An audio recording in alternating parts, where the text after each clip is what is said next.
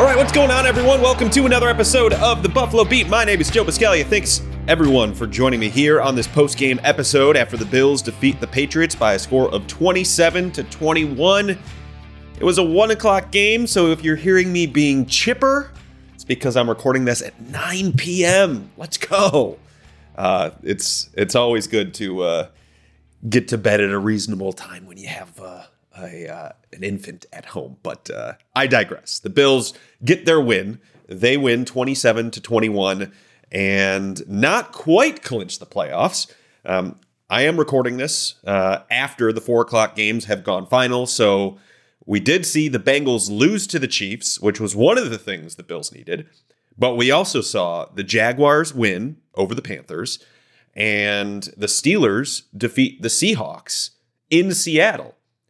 So now that means the Bills are heading into Week 18 with one of 4 potential scenarios.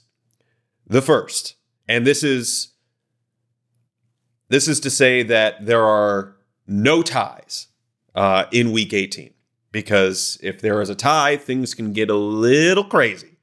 And I kind of went into that wormhole a little bit after the game, so I would not recommend it, and just kind of do it as it comes to you. But here are the 4 scenarios for the Bills in Week 18.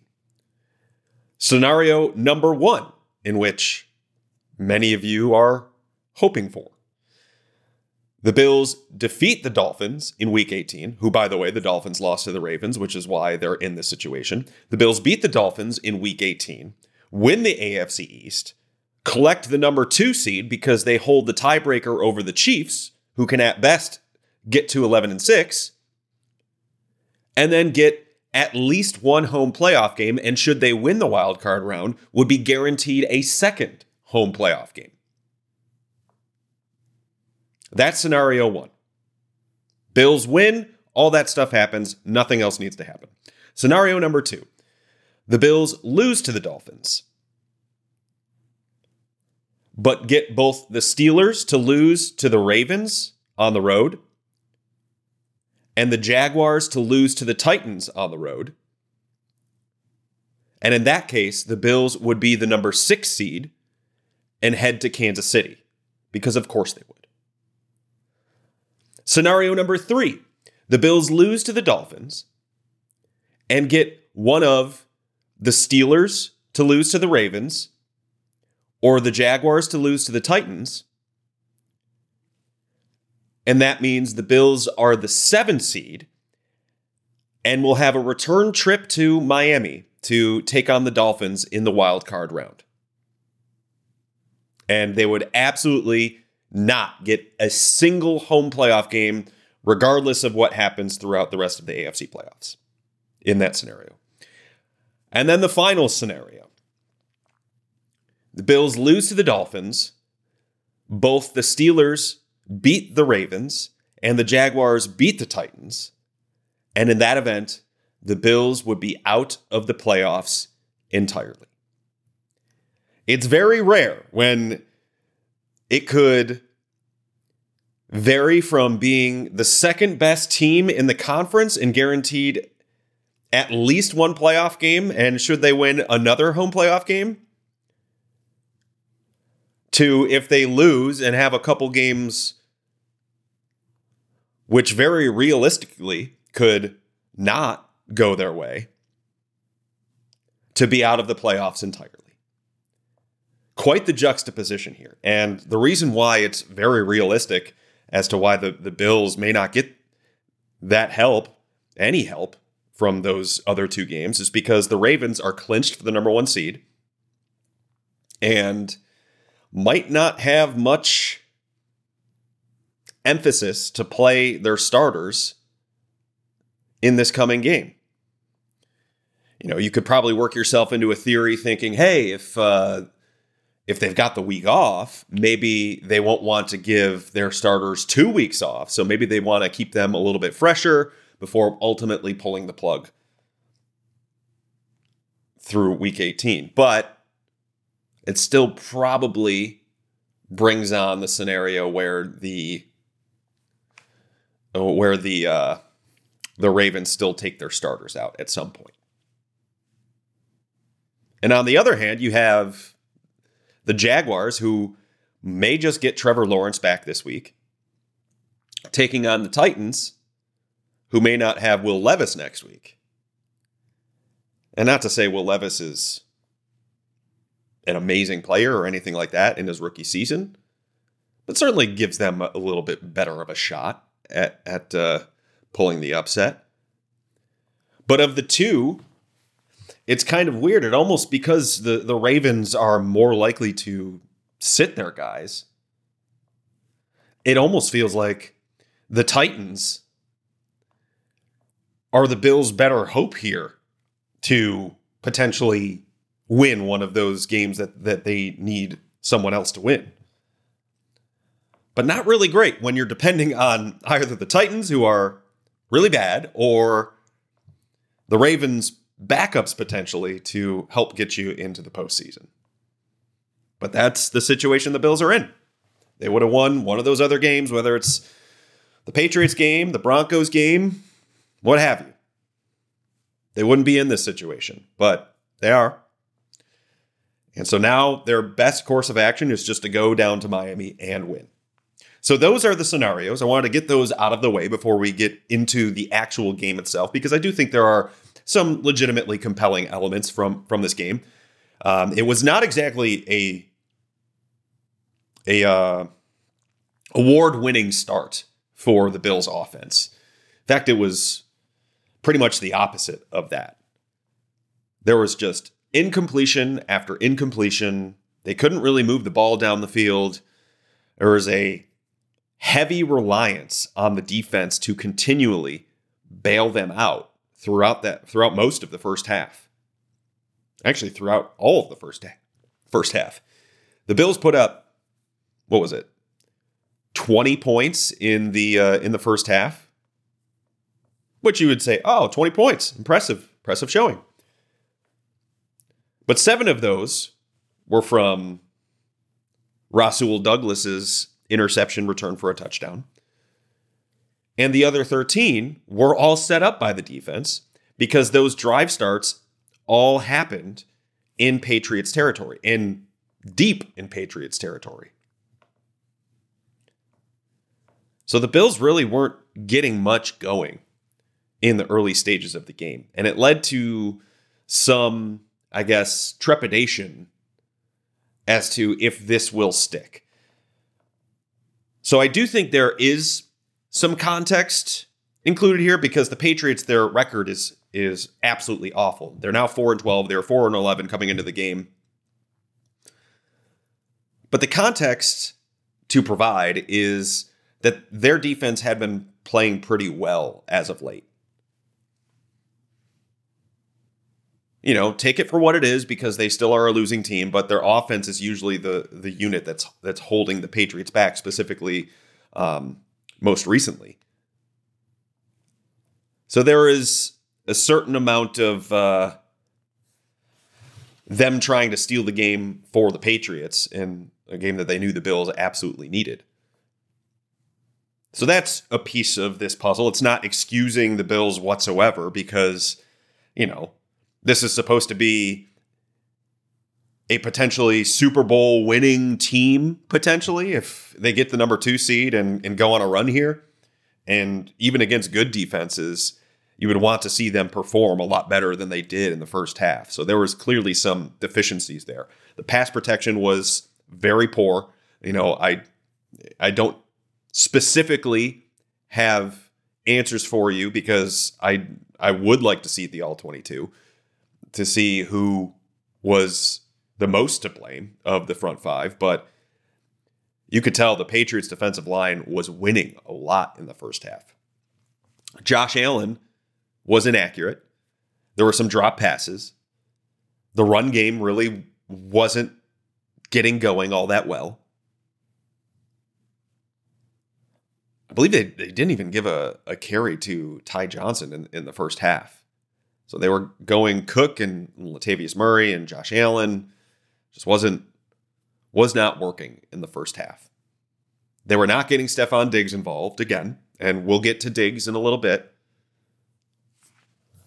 But the Josh Allen struggles, I think, are what in the first half, I think are what have kind of stuck maybe a little bit with fans here. The first half was not good by any means. I mentioned the fact that all of their points was set up by the defense. And Allen at halftime had completed only 35% of his passes, 7 of 20 for 46 yards. And he had the interception, which was, the Patriots saw it coming. It was basically thrown into double coverage and over to Dalton Kincaid, and they brought it down. So it was not a very illuminating start. It was not one that fans will remember fondly. And I think it could run the risk of being potentially sticky, because this is not the first time that the Bills kind of started slowly this season on offense. Even the Chargers game last week, it was kind of the same thing, but at least in that game, Allen really came to life. In this one, he kind of did. But they also kind of took the ball out of his hands in the second half. And I think that was the big key here for how they got through. In the second half, in the non-kneel down plays, they ran the ball on 67% of their offensive plays, 20 out of 30. And they had Josh Allen drop back on 10 of them. He did not get sacked in the second half, so that was an improvement from where things were in the first half. And when he did throw the ball, they were very efficient. It went from 7 of 20 in the first half for 46 yards to 8 of 10 for 123 yards. That's a night and day scenario. And one of the incompletions was just the overthrow to Stephon Diggs, which had Allen hit it, would have been an 88-yard touchdown pass. So he was doing a lot better, and they were taking the kind of the pressure off of him and forcing the Patriots to respect their run game a little bit more with James Cook, with Josh Allen, with Ty Johnson, and that definitely helped them down the stretch. So credit to Joe Brady, the offensive coordinator, for kind of switching things up and not continuing to stick with what wasn't working and basically bang their head against a brick wall. But it's still that first half inefficiency that has you kind of wondering, okay, what's the deal here? But it kind of reminds me, and the parallels of it, I uncovered as I was thinking through it after the game. It reminded me so much because there are so many allusions to the 2021 season, right? Like it's been a very big topic of conversation in Buffalo since they started going on this run about how this kind of seems a bit like 2021, and the way that they've been playing certainly indicates that. So taking it back to 2021, it reminds the start specifically for the offense reminds me so much of what happened against the Atlanta Falcons right here in Orchard Park. That game wound up being a 29-15 victory for the Bills. It was very nearly only a 1 touchdown win, mind you, because the Falcons ruined an opportunity to score a touchdown because Matt Ryan was marked down right just short of the end zone. He thought he scored and then got called for a taunting penalty, which set them back 15 yards further. So instead of having 1 yard to go on third down, they were doing a 3rd and goal from the 16, and then they went for it on 4th and goal from the 16 and wound up coming away with no points. So that game could have been closer a lot the same way that this one was close. But why it was so reminiscent of it to me is because Allen just did not have it that game. looking back, in that game, he only completed in the first half, very similarly to what happened against the Patriots, 8 of 20 passes, so 40% of passes, as opposed to 35% of passes in the first half today. 8 of 20 for 88 yards and 2 interceptions. But even in that game, he didn't turn it around the same way that he did against the Patriots today. That game, he wound up with, and they only let him, they took the ball out of his hands just like they did against the Patriots. So he only completed 3 of 6 passes in the second half for 42 yards, totaling a day of 11 for 26 for 120. 3 picks, mind you. And why I bring that up is such a context clue as to where this thing might be going, is because Josh Allen very capably showed the ability to shake a performance like that one off the following week and the weeks after that. It wasn't like a crazy good completion percentage game the next week against the Jets. I think he completed 24 of 45, but he still had 239 yards, did not throw an interception, threw a touchdown. Combine that with their 2 playoff games, Allen wound up throwing for 876 yards and 11 touchdowns without a single interception throughout their final 3 games. So there are actually better signs from this Patriots game than there was from that Falcons game a couple of years ago. And Allen was playing right after that Falcons game some of the best football he's ever played, and in a key moment of their season and of their postseason. We all remember 2021 is maybe the one that got away for the Bills because of how well they were playing offensively in Kansas City against the Patriots. It was the perfect game for Josh Allen against the Patriots in that wild card round. So all this is to say, I wouldn't be totally concerned based off what happened in the first half. The Patriots defense is legit with how they've been playing. And also with Allen turning it around a bit more in the second half, combined with the fact that we've seen this from the guy before. So I get it. And the incompletion fest of the first quarter was really something to behold from a comical perspective. But at that point, I do think that better days are ahead for this passing offense. And specifically for someone like Stefon Diggs. And that's kind of a good lead-in because Diggs obviously did not have the type of performance and has not had the type of performance that he has become known for. This is now 6 of his last 7 outings where he was held to under 50 yards. The only game of the Bills' last 7 games where he has had over 50 yards was against Philadelphia in the overtime loss.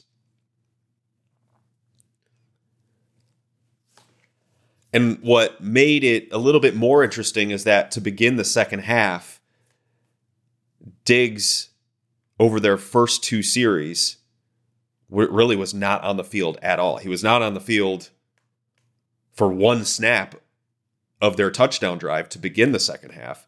And then on the following offensive series, he was out there for 2 of their 6 offensive snaps. So 2 out of the first 14 snaps of the second half. And even if they've been using him less frequently ahead of, less frequently in previous games.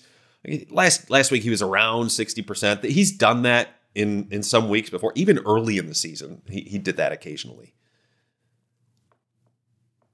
And a lot of times he comes off the field either after he runs a long distance or they're looking to run the ball and they want to get a little bit more of an edge / keep him fresh. So it did make you wonder, okay, what was going on there? Because I think he only had 2 for 12 after the first half. And it made you wonder, okay, what exactly is happening here? But again, bringing it back to the context clues of everything. When you look at what they ran on those 14 plays of the second half, they wound up calling a designed pass play on only 25% of the plays that Diggs was not on the field. That is not a ton. 3 out of 12. The other 75%, they were running the ball. So maybe if they wanted to keep him a bit more fresh or anything like that, as they were trying to put away the game, that early in the game, and maybe switch things up to how they had been doing things previously. It's not great that because he is their best offensive skill player that you do have to take him off the field in these instances, but all the same, that's probably a bit of the explanation for it. Sean McDermott said after the game it was not for medical reasons, and he didn't really have a specific reason because, he was, I don't think he's necessarily in charge of all personnel and who's getting snaps at the wide receiver position. And Diggs did take 12 of the final 16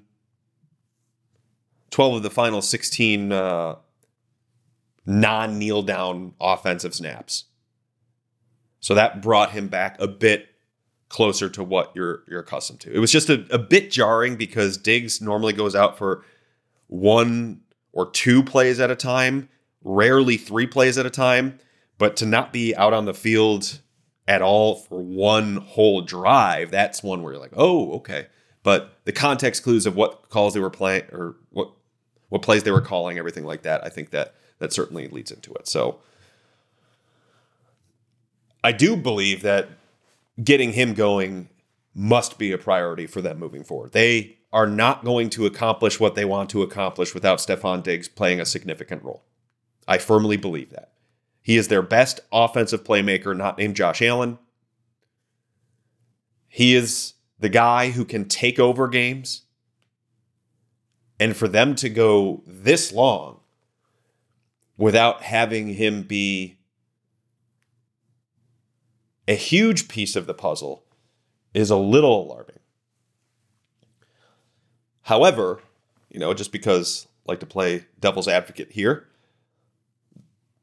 over the last 2 games, there were 2 specific plays in which Josh Allen missed the throw that could have completely changed the equation of what Diggs' day looked like. Because he was behind the defense against the Chargers, deep down the field. Josh Allen doesn't set his feet very well. He ends up underthrowing it. The pass gets picked off. That could have been a big play deep down the field. Today, Allen missing as Diggs was in a full sprint with 1.5 yards at least of separation from the defender, with no one behind that defender. Allen missed him by a good 3-4 yards, and that would have been an 88-yard touchdown. So it kind of seems like they're close to hitting that big play, and if they hit the big play, then maybe that opens things up more underneath. Maybe their means of operation here is to lull the defense to sleep elsewhere and then pop them for a big play with Diggs. But even that, it doesn't seem to be it's difficult for other teams by all means.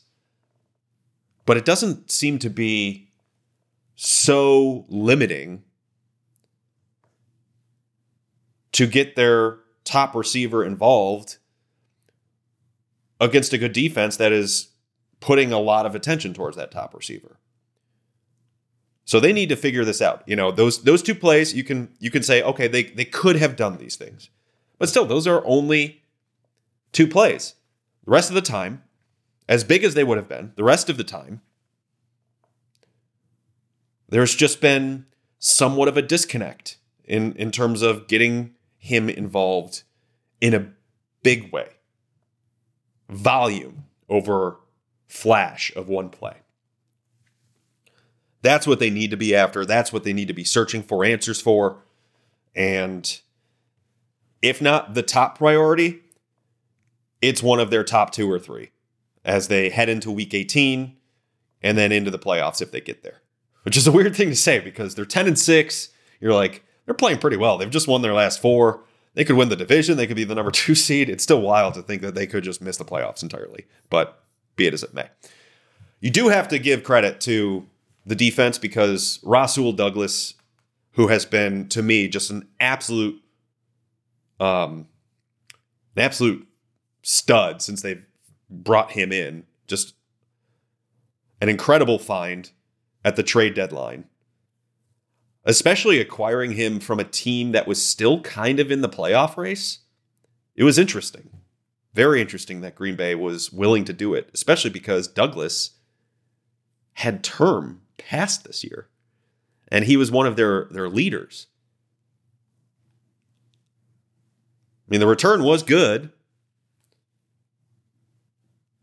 Being able to effectively,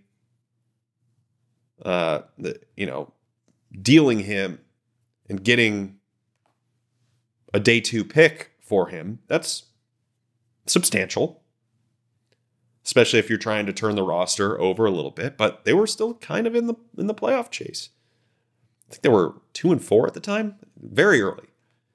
So it struck me as odd, but the Bills pounced. They got a guy that has stepped in and instantly become their number 1 cornerback. Not even close. Number 1 cornerback. One of their top performers on the team since he arrived. And this goes beyond just the turnovers, which are, what has brought him to light today. But he's running routes for guys, his physicality that he plays with, he's a good tackler. His instincts in zone coverage are awesome, and you see it the way he sniffs out plays, puts himself in position to make plays. Like, it's all there. He's going to get beat now and again. But for the most part, he is dead on. And being able to tip a pass that winds up going for an interception, to intercept a pass of his own, and then to intercept another pass and return it for a touchdown. Like, just an all-world day by him. I had a discussion, because I do, on Monday nights, I'm on Channel 7 here in Buffalo doing a TV show with friend of the pod, Matt Beauvais, and Howard Simon, formerly of WGR Sports Radio 550. And in our hour-long show, we discuss a bevy of topics, and one of which was, who was the biggest impact addition? And this was a couple weeks ago. And they both kind of alluded to Leonard Floyd, and this was after a good Leonard Floyd game. But my stance was Rasul Douglas, because he has come in and completely solidified the secondary. When they are healthy, this is a good unit. They don't have the star safety play that they used to, because Jordan Poyer and Micah Hyde just are not the players that they used to be. They're still good. They're still above average to good. But they're not in the great tier that they once were. But you combine that with Taron Johnson, who is one of their best players in my mind. Christian Benford, who continues to ascend into an excellent or an above average to good starter in his second season. His first, well, I don't want to say full season of starting, but his first extended opportunity at starters reps. And then Rasul Douglas, who to me is one of the top 5 to 7 players on the team right now, right there along the same lines with Taron Johnson.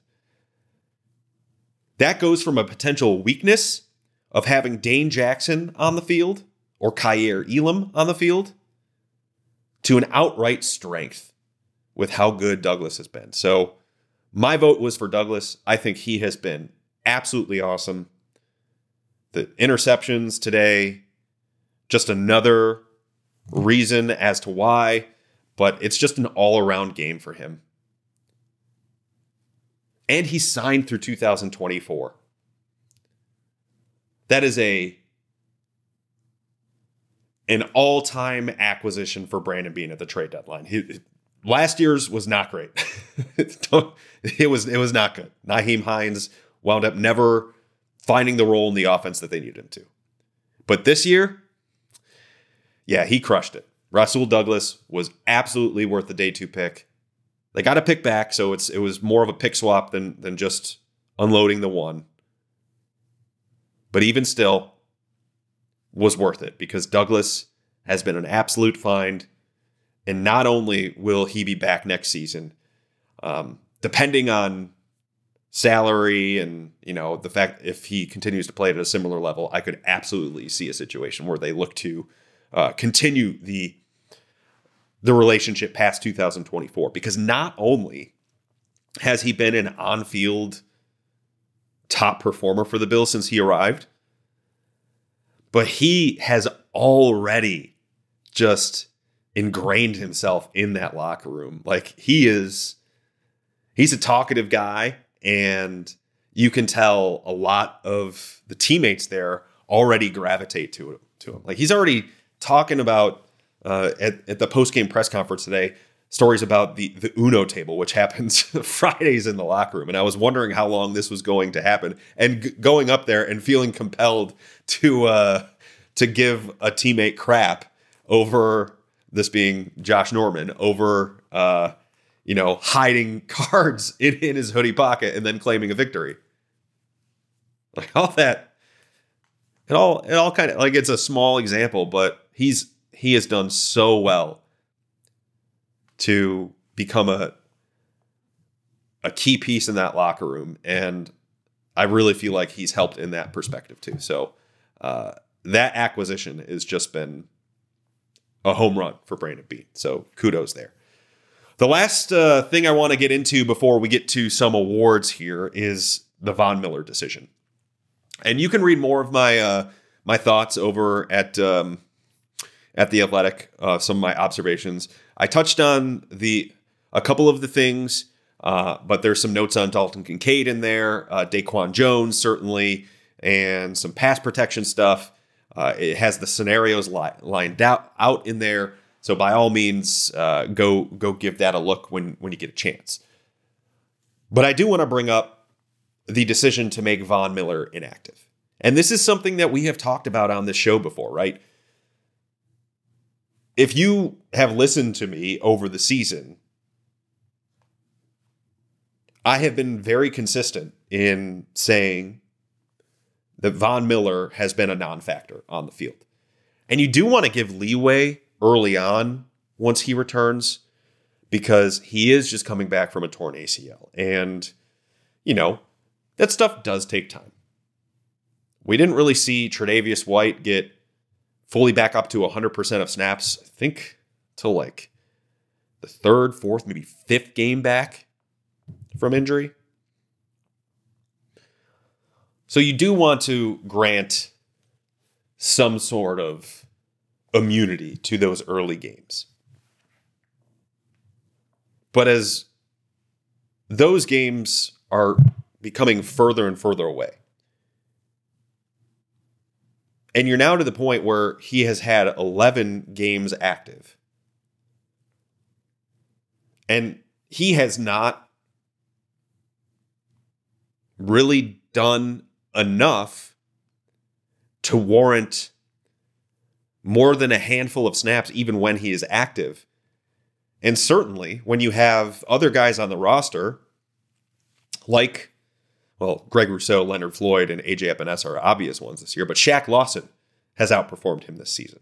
Kingsley Jonathan last week 7 snaps total.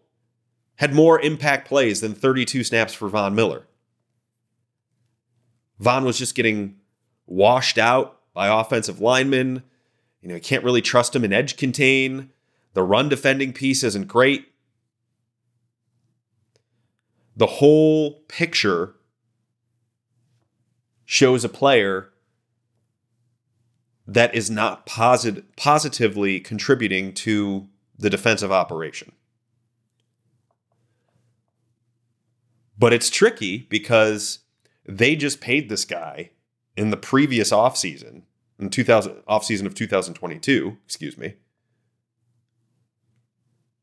one of the biggest contracts that the Bills will ever hand out.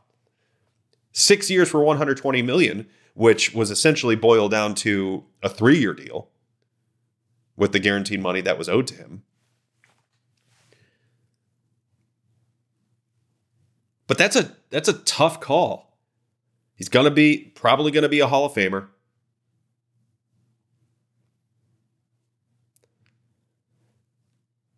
And he had the history of his pre-injury self in Buffalo of being a complete factor.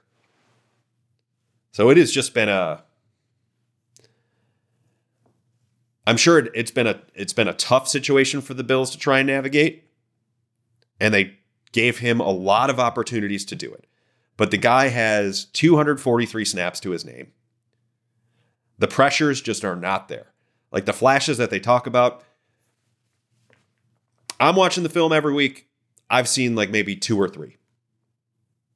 That is not enough to warrant being active on game days, especially when you are in need to win situations and you have guys who are playing better than him. He had a play a couple of games ago against the Cowboys. No one blocked him.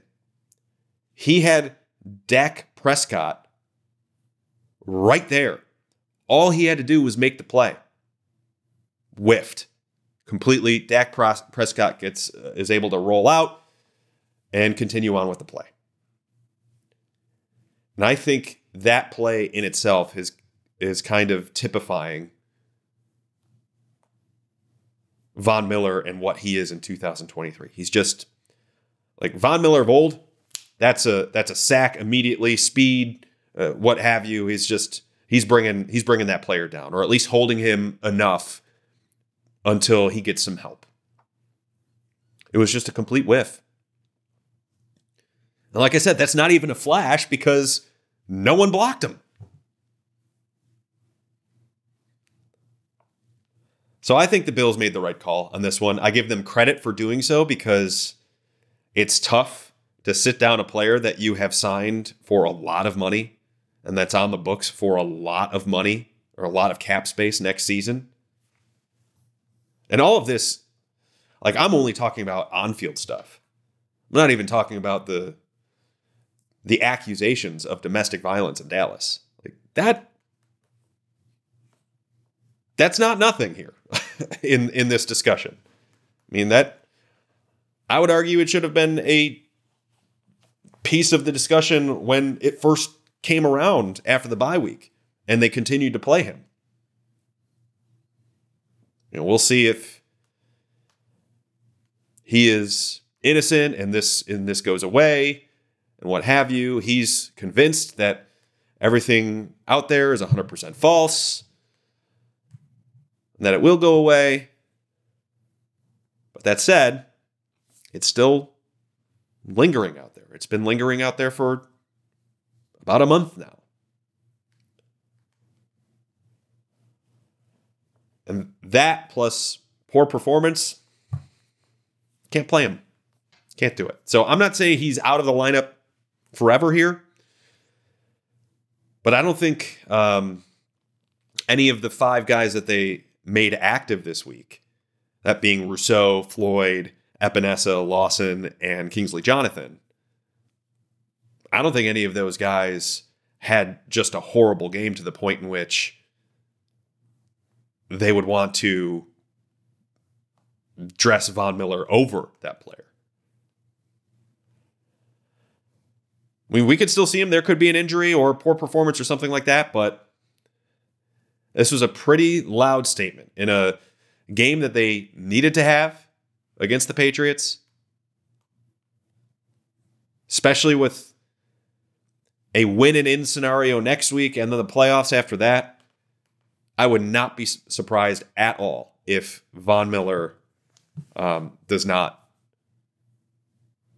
dress for a game as an active player again this season.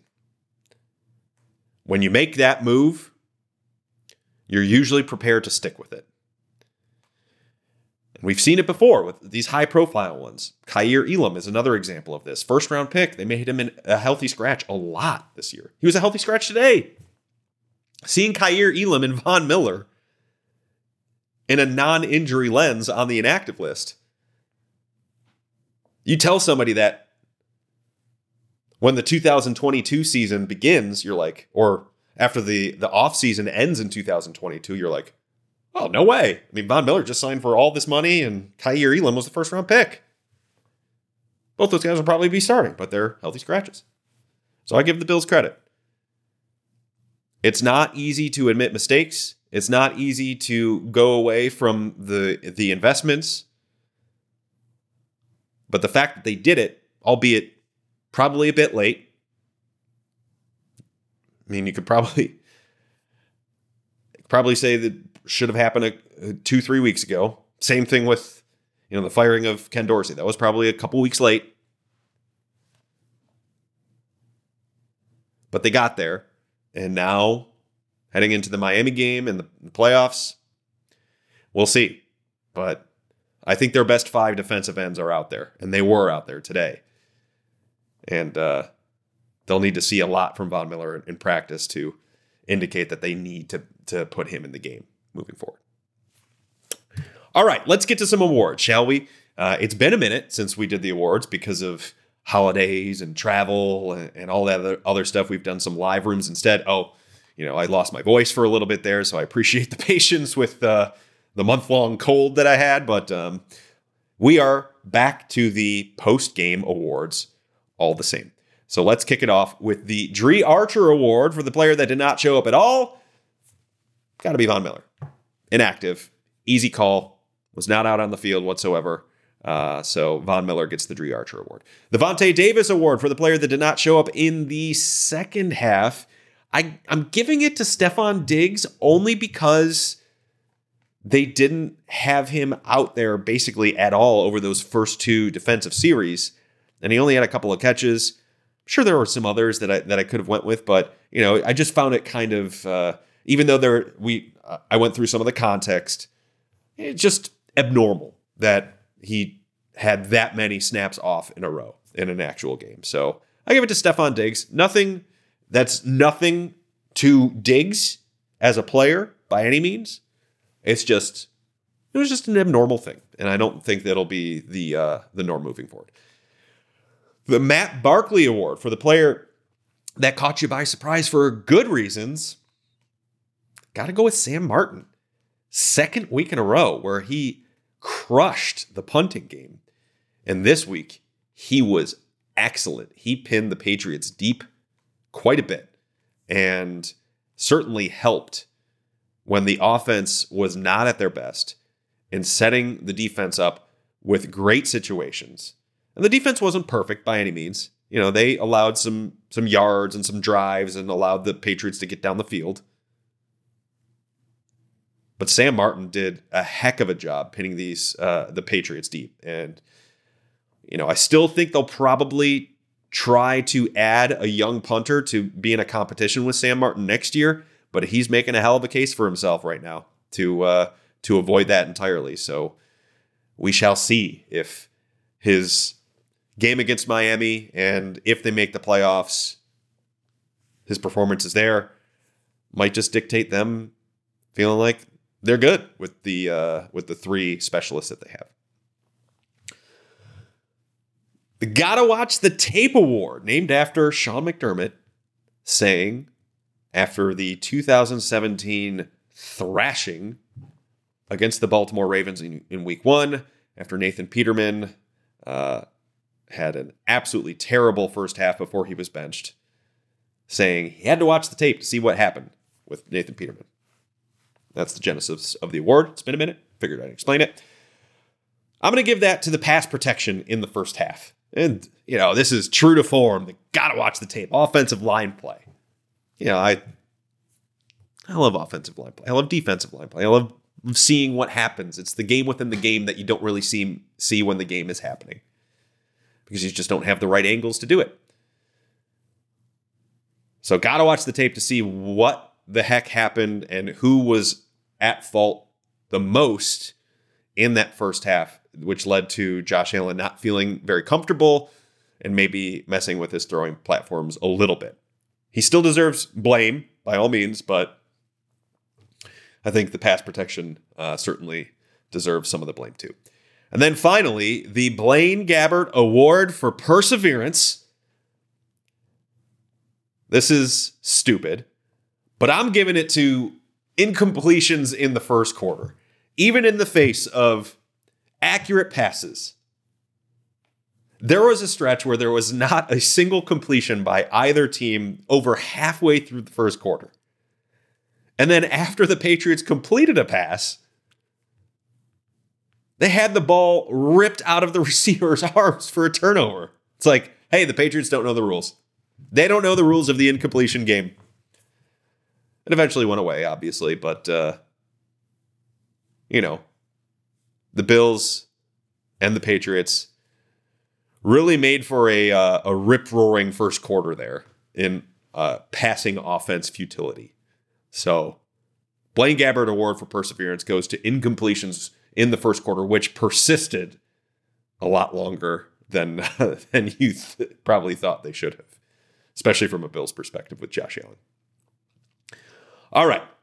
I think that's going to do it for me. I'm recording this on Sunday night, obviously. They have yet to release the schedule as to when the Bills will play. I'm assuming the Bills-Dolphins game will be in a very highly visible time window, whether that be Saturday night or Sunday night. But everything is on the line for them. Everything that they wanted at the beginning of the season is there for them right now. Being able to get to an 11-6 record, pushing aside a lot of the horrible losses and, slow outings that they had throughout the year, to have the opportunity to not only win the division, but to secure the number 2 seed in the AFC would be remarkable for where they came from. They were 11th in the AFC not that long ago. But at the same time, if they don't win, their season could be done entirely. I've never gone into a final week of the season with that much of a high and low in the potential outcomes. It's either, you win or it could be like a stupid division year where an 8-9 or a 9-8 team is going to get in and they play each other in the final week. And that's either a win and in. But the fact that the Bills have outs not only as the AFC East winner, the number 6 seed and the number 7 seed, or they're out entirely, is just absolutely bonkers to me. So yeah, it's going to be a compelling game, and all depends on when that window is. They could know if it's a Sunday night game. They could know ahead of time whether or not it's a for sure win and in scenario. But either way, it's still going to be winner of that game gets the AFC East, gets the number 2 seed, gets a home playoff game, and gets whoever the heck is going to be the number 7 seed in the playoffs. Which could be Bills-Dolphins, again, if the Dolphins win in Week 18. So we shall see. All right. That's going to do it for me. My name is Joe Buscaglia. Thanks, everyone, for joining me on this post-game edition of the Buffalo Beat. I will talk to you later in the upcoming week to get you ready for Bills-Dolphins. It's going to be a hoot. It's going to be a lot of fun watching that game unfold and to see what the Bills story, their playoff story, or lack thereof, is going to look like for the 2023 season. All right, we'll talk to you next time. See you then.